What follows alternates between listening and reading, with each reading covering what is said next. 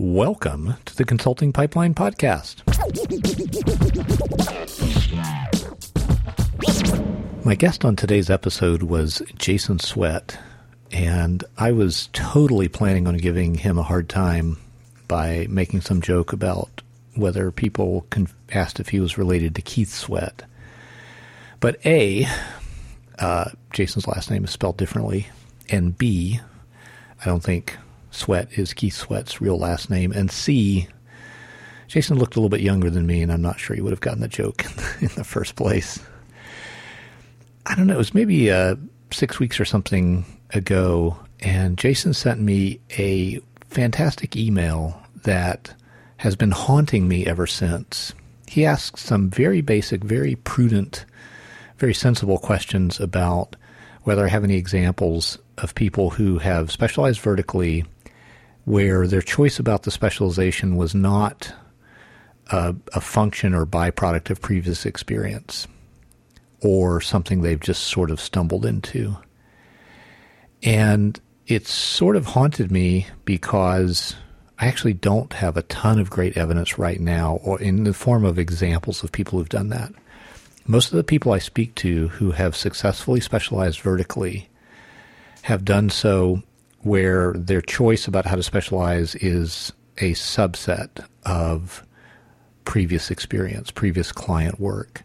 In other words, they're doing what I call finding their head start and building on that. There are circumstances under which it is potentially prudent to capture an opportunity nobody else is really going after or very few other people are going after. And that might involve specializing in a vertical where you have no previous experience. But this approach is risky. It's only suitable for people who have a pretty high, what I call a risk profile, which is a combination of a lot of comfort with risk and an ability to sustain the negative consequences of making a decision that doesn't work out. That's not, I suspect, most of us. And I say I suspect because I haven't, of course, interviewed all self-employed people or all self-employed software developers, so I can't know for sure. But I believe the qualities that make choosing a market vertical where you've got no experience, no connections, no credibility, it's possible to do, but the qualities that make that a prudent choice are primarily having a very high risk tolerance and really being able to work at it. So that's perhaps the 1-minute summary of some of the high points of the conversation that Jason and I had. And it was a conversation that I was really looking forward to and really enjoyed. And unfortunately, because I had an adjacent call on the calendar, it didn't get to go as long as I would like.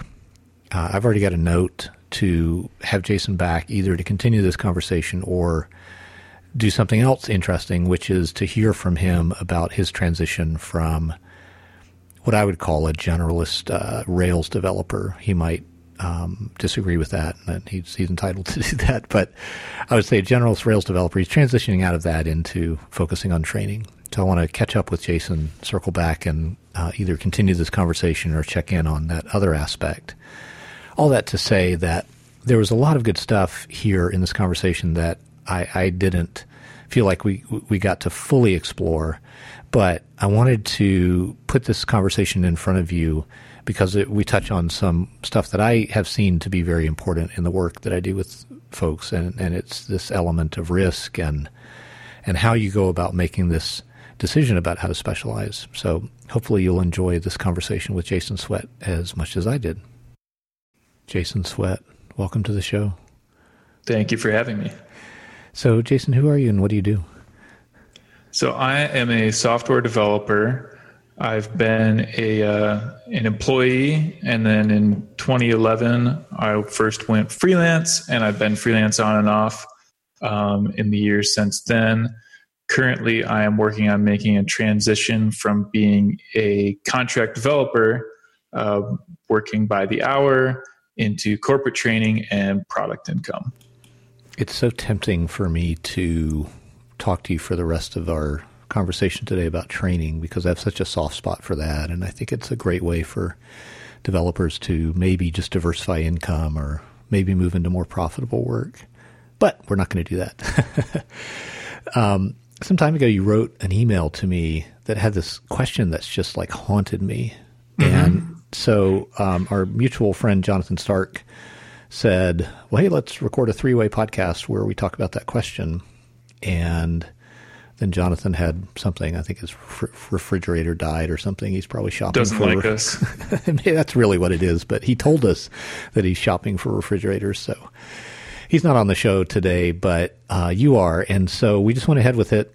So what I wanted to do is kind of get you to verbally reiterate the question. I mean, if you want to read it word for word, that's cool. Or if you want to just summarize it so that the folks at home know what the heck we're talking about. And then I'd love to just have a conversation with you about our various perspectives on that question. Yeah, so I've read advice from you and from other people about specialization. There's various kinds of specialization you can do.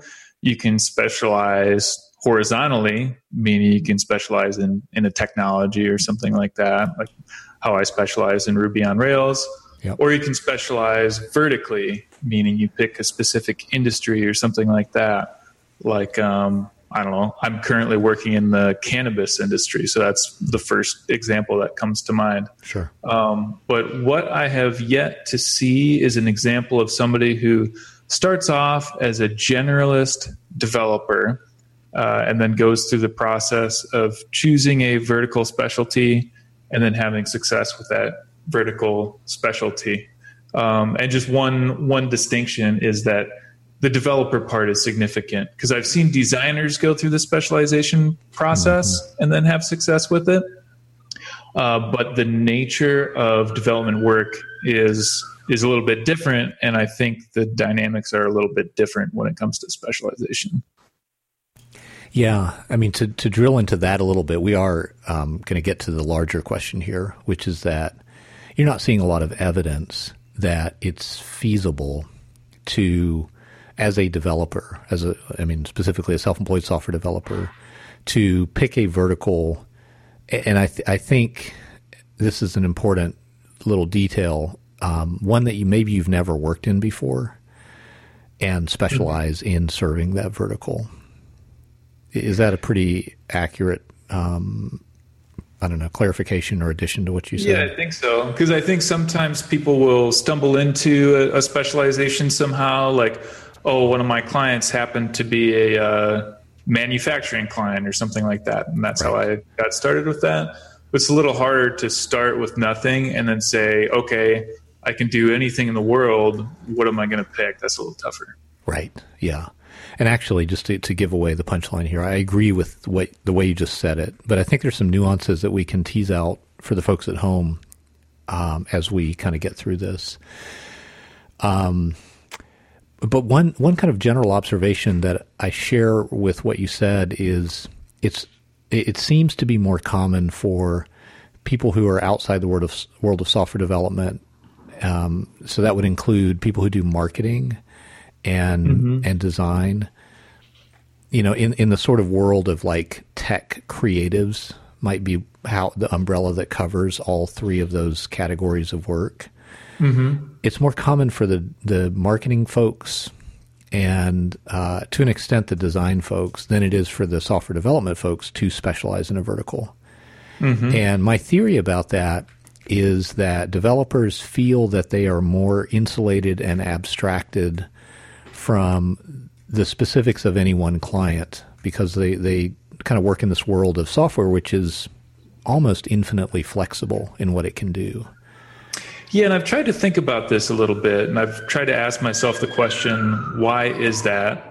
And apparently there's some kind of emergency happening where I live right now because of all the sirens. Some ambulances guesting on the podcast.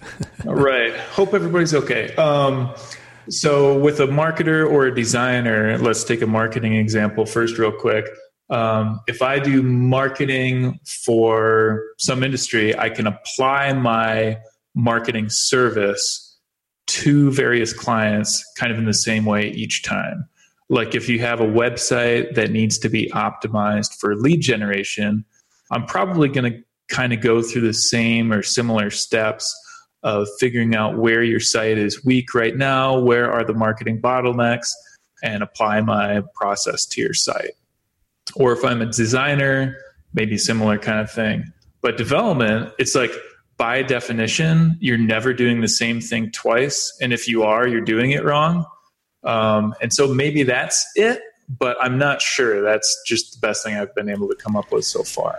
Well, I think one of the reasons is that marketers benefit from understanding their clients or customers more deeply. So to make that like more specific, let's say that that I'm a marketer, which I kind of am, but let's say that I focused on working with companies who sell luxury fashion items. Okay. The sort of language and imagery and the human desires and needs that my clients are trying to address with their products or services are so different than, like, let's say, PG&E here in California is like, they have some kind of marketing function, but they're selling a commodity. They're selling electricity and natural gas and stuff like that. It's just two different worlds. So the knowledge that I have of my clients' customers is not as portable between those two verticals. Yeah. And I think that makes a good business case for a marketer specializing. But with a software developer, they're going to say things like, well, code is code, and a good user interface and good user experience is good user interface and good user experience no matter what the software is. It all needs to be like, intuitive and easy to use, and we're going to do research anyway, so we'll discover the particulars about this vertical that we need to know doing our research, or those are, I think, the kinds of thoughts that a software developer has that makes them see specialization as not particularly relevant when you think about vertical specialization. And I'm curious, does that ring true? Is that sort of how you see it? Maybe. And just, I guess, to be clear, my hang up isn't necessarily that, like, I don't think it can work. I definitely think it can work. I just haven't seen a lot of examples of other developers going through that process and making it happen for themselves. I know. So I think it would probably be dangerous for me to go down a path of like making a list of all the reasons why it can't work for me, because that's the kind of thing where if you believe it, then it becomes true. Yeah. So I don't want to like go down that path myself, because I think that would be like self-poisoning to do that. Yeah. What I would love to be able to do is to see an example of somebody who, because this is my philosophy with everything. When I want to try something new I haven't ever done before, I want to find somebody who's done that thing and then just copy what they did. Because I've found over the years, the painful truth is that I'm not some kind of business genius. And so I'm not smart enough to like come up with a new strategy that nobody's ever done and then figure that out for myself and make it work. I need to have somebody else's pattern that I can follow. I might not completely understand everything they do yet, but I know that if I put one foot in front of the other and follow in their footsteps, then I can reasonably expect to achieve what they have achieved. Right. So that's why I'm always looking for examples. Yeah. And like you, I love that pragmatic approach to, to building a business. It's like you're special, but you're probably not special in the way of inventing new, wildly successful business models from whole cloth. Yeah, my experience is whenever I've tried something and it's like, man, nobody's doing this. I'm so smart for thinking of this. I discover 6 months later, oh, wait, nobody does that because it doesn't work. Yeah, there was a good reason for that. Yeah. So a couple things that I think might be interesting to share from my end of things. First of all is, like, I was maybe on the fence with a sort of project that I've launched, but your email definitely pushed me over the edge, and I'm very grateful for that.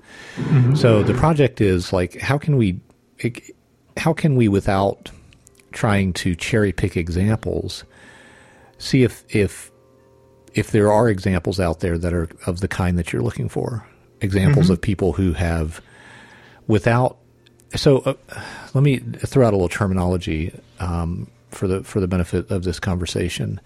So there's plenty of people who have picked a specialization that is a subset of their previous experience.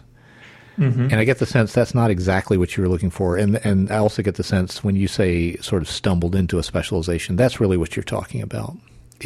Well, it could be what you're talking about a second ago, like picking something from your past experience. That is still totally useful and helpful to me because I have, a backlog of 30 plus past clients and employers who I could draw from and say, okay, this client was in this industry, this client was in this industry. And if one of those industries on the list makes sense to focus on, then great, I can use that. So I don't think it matters if it's new. Okay, interesting. Okay. Great. Well, I'm going to walk you through the process I use in the first workshop in specialization school, which is a systematic process for doing what we talked about. But I also I want to sort of finish my first thought, which is I have this page on my website. If you go to specializationexamples.com, it's a domain that gives you a 301 redirect to this page. And so you see a page where I'm starting to catalog examples of businesses that are specialized. They're not all vertically specialized. Some of them are horizontally specialized. They're not all software developers. Some of them are, marketers or branding people or what have you. But they're all specialized. There's actually one. I sort of relish finding weird outliers and throwing them on the list too. So there's one company that does consulting for parents who have kids in Montessori schools and want to kind of more fully embrace this approach to childhood development. Interesting. And it's a consultant who does that. That's still a very interesting specialization. Yeah. So anyway, I'm going through that list. I update the list. I try to update it. I try to add 3 new entries each weekday. That doesn't happen all that often, but that's my goal because I have a backlog of 1,500 or so candidates to go on this list, and I individually look at each business's website and make an assessment based on their website. I don't talk to anybody at the business usually unless it's somebody I already know. So this is a big project I'm working on. And what I'm doing is now I've got a sort of database, if you will, and I'm pulling out the ones that are vertically specialized, and I'm reaching out to them and asking them if they'll be on this podcast. Oh, okay. And, as a part of that, I get a much richer sort of understanding if they agree to be on the podcast, which a few of them have. This is, again, I'm kind of pretty early in this project. This is the project that your email sparked, Jason, and I'm super psyched about it because I think it's great content for this podcast. I think it teaches people a lot. I'm calling it the Moving the Needle series because I'm very curious to talk to people who vertically specialized, which we know it works, but I'm curious specifically, how do they produce exceptionally valuable results for their clients because of this vertical specialization? Not just because are they a good software developer, are they a good marketer, but are they those things and they have a track record of 5, 10 or more years in this vertical, and now they've learned some things about the vertical that combine with their skills to produce really exceptionally valuable results. And so as I've talked to people, I have not yet found somebody who fits that category of, well, I just picked this specialization because I'd never worked there, but this other thing seemed compelling about it. So here's the sort of the process part of this. If you look at the whole world of self-employed people, we can divide that into 2 parts. There's people who think this whole specialization idea is a bad idea or too risky or unnecessary or whatever, and they just have rejected the idea. Let's look at that second half that's left over. They're interested in specialization. They're like you. They're like, well, I see the benefits, or I'm curious about it, or it seems to make sense, but whatever. We can divide that group into 2 groups based on their risk, what I call their risk profile. Just to use simple terminology, their risk tolerance. And where we draw the line between those 2 halves of that group, is a bit arbitrary, but let's just say that, some percentage of them are very able to tolerate a lot of risk. They're comfortable with it. Like mentally and emotionally, they're like, it doesn't freak them out. Mm-hmm. And they can actually sustain things not going well as a result of decisions they've made. They've got savings in the bank, or they have some reliable long-term client contracts, or that kind of thing. Mm-hmm. Right? So they can handle, they're comfortable with risk, and they can handle things not going well for a while. Yep. So they can tolerate a lot of risk. Everybody else cannot tolerate nearly so much risk. Maybe they're just simply not comfortable with it, or maybe they have a limited, sort of cash reserves, or they're in a more fragile financial situation, or just tons and tons of reasons. Yeah. And none of this, like, neither of these people are better than the other. They're just different in their relationship to risk. Right. The people who cannot handle a lot of risk, what they should probably do in picking a specialization is pick one where they have prior experience. Mm-hmm. They should probably, and when I say probably, I mean lots of things can happen. The world's a very big, complex place. So, especially in the news media loves fixating on these weird sort of unicorn stories. Uh-huh. And I can't afford to do that as a consultant who makes their living trying to help people make better decisions about specialization. We have to work based on, what can work and what's a good fit for whoever it is that I'm working with. So, anyway, there's lots of things that can happen, but that group of people who can't tolerate much risk are most likely better served by doing what I call finding a head start, meaning they look for some area in where they've had previous experience with those clients, so they have some level of access, some level of credibility, and some level of insight into that client's world. And that would be how they choose how to specialize, is based on those factors. Okay.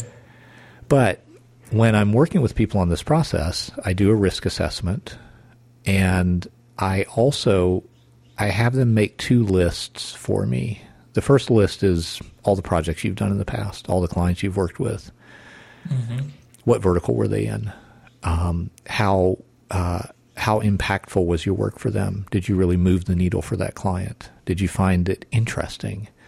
We look at various factors, and that's list one. And then list two is go to the NAICS table, which is this list of market verticals, and just get in a relaxed place. Make sure you have some time to do this. Make sure you're not under a deadline.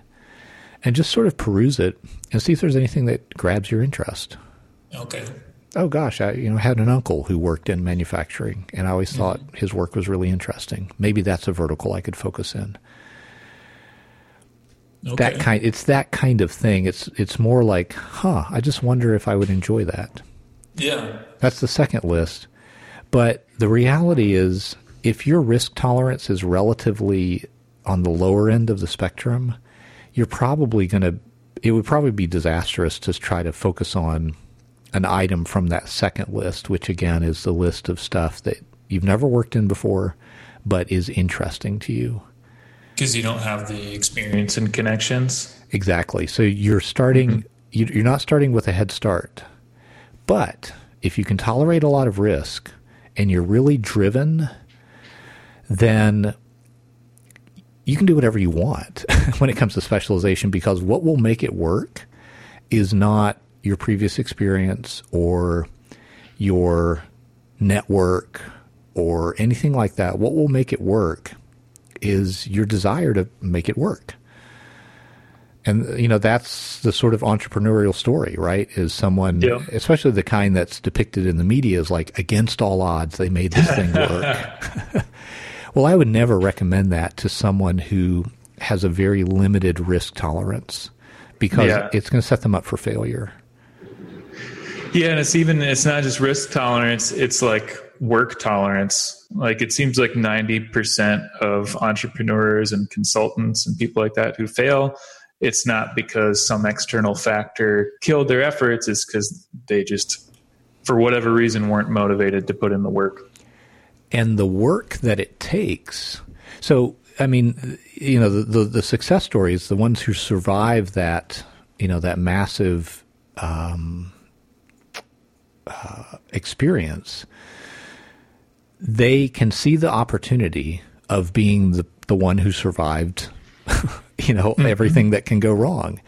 And once you're there, you're in this sort of unassailable, very desirable market position where you're a leader.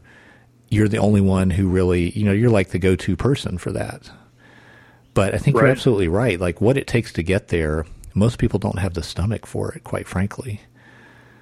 Yep. Or, they don't have enough dissatisfaction with their current position in life or whatever it is. Like for me, I'm motivated personally. I'm motivated by pain. I don't like to sit at the computer all day and be basically an employee. And so I'm trying as hard as I can to figure out how to make something work and escape wage slavery, for lack of a better way to put it. But I realize that not everybody has that kind of pain-driven motivation. Well, and I think some people would, and I agree with what you said 100%. That's kind of a lot like me. But other people would find what we do incredibly painful. And they would be like, why the heck don't you go the easy way, the pain-free way, which is just get a job and let somebody else figure out all that sales and marketing and positioning stuff. Yeah. So there's that too. But I think, and I have, this is not the first time I've confessed to this. I confessed to earlier, years ago, being more naive about this and saying, well, what is probably the most desirable market position is this market leadership position where you're really the only option in this category. And what I've realized is that road is far too risky for most people. And there's really good ways to do what specialization accomplishes, which is give you an expertise advantage and help you address marketing inefficiencies. Those are really the two main things that specialization does. There's ways to do that without it being quite so risky. So for me personally, I'm not super risk intolerant. Mm-hmm. I'm pretty comfortable with what other people perceive as risks. Mm-hmm. Like just a non-business example, when I was 23, I moved from Kalamazoo, Michigan, where I was living, to Austin, Texas, just because I wanted to. Nice. And I would tell people that, and they're like, wow, you're so brave. Right. I'm like, brave? I'm not brave. I just don't see it as a big deal. Right. And so for me, it's not that I'm comfortable with risk necessarily. It's that I don't see as a risk things that a lot of people do see as a risk. Like quitting your job or changing jobs or moving across the country or whatever. I just don't see that as a very big deal. I like to literally ask this question, not rhetorically, but ask it and then actually answer it, which is, what's the worst that could happen? And usually if you actually answer that question, okay, I'll get evicted and have to move back in with my parents or something like that. And then I'll eventually figure it out and move back out of my parents' house and things will be perfectly okay again. So the worst case scenario usually isn't that bad. So my biggest fear when undertaking any kind of venture is spending, and I've done this, spending years and years going down a path that is doomed from the start, never to work out. I have done that and I never want to do that again.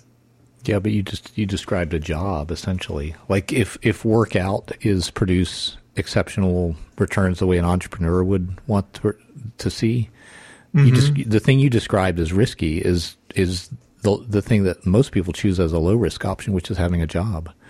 Yeah, at least from my perspective. So, just we're gonna have to wrap up in about 2-3 minutes here, but just a few quick reflections on that, Jason. Mm-hmm. You described a bunch of activities that if you go search for on Google, list of the most stressful life events, they're in the top 10. Moving, interesting, leaving your family, starting a new business. And I think the reason that they're experienced as so stressful by so many people is because they are risky. And so I would say that the way you see the world sounds pretty risk. You're not risk averse is how it's coming across to me. Yeah. I'd want to ask you some questions about how you would invest money, not how you actually do, but how you would and how you would perceive losses versus gains to get a clearer picture of this. Yeah. But which we don't have time to do, and I'm not going to put you on the spot that way anyway. But I think you might be more risk tolerant than you think. Yeah, you might be right. For me, the biggest risk would be to never accomplish anything and have to spend 30 to 40 years chained to a desk.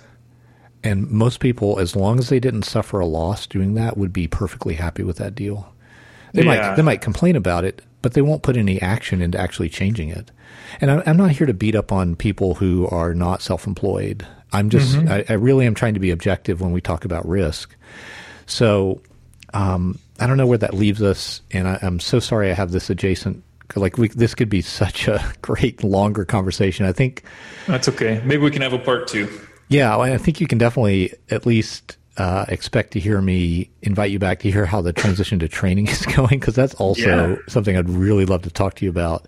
Definitely. Jason, just by way of wrapping up, I want to say thank you so much. This is an important question, and I don't think either of us is like totally right or wrong here. And I just appreciate you voicing it, because it surfaces a lot of interesting stuff that I hope the audience has enjoyed hearing us talk about. Yeah, thanks for having me on. It's been good talking with you. Would it be possible for folks to learn more about you or reach out or get in touch? Is there a way they can go find you online? Sure. So I'll share 2 websites. One is codewithjason.com. That's where I write about Ruby related stuff. And then kind of a more personal blog is jasonswett.net. So Jason, SWETT.net. I talk about how things are going, things that I wouldn't want to be client facing and stuff like that. You can kind of see under the hood by going to that site. Super. Jason, thanks for being here on the show today. Thank you.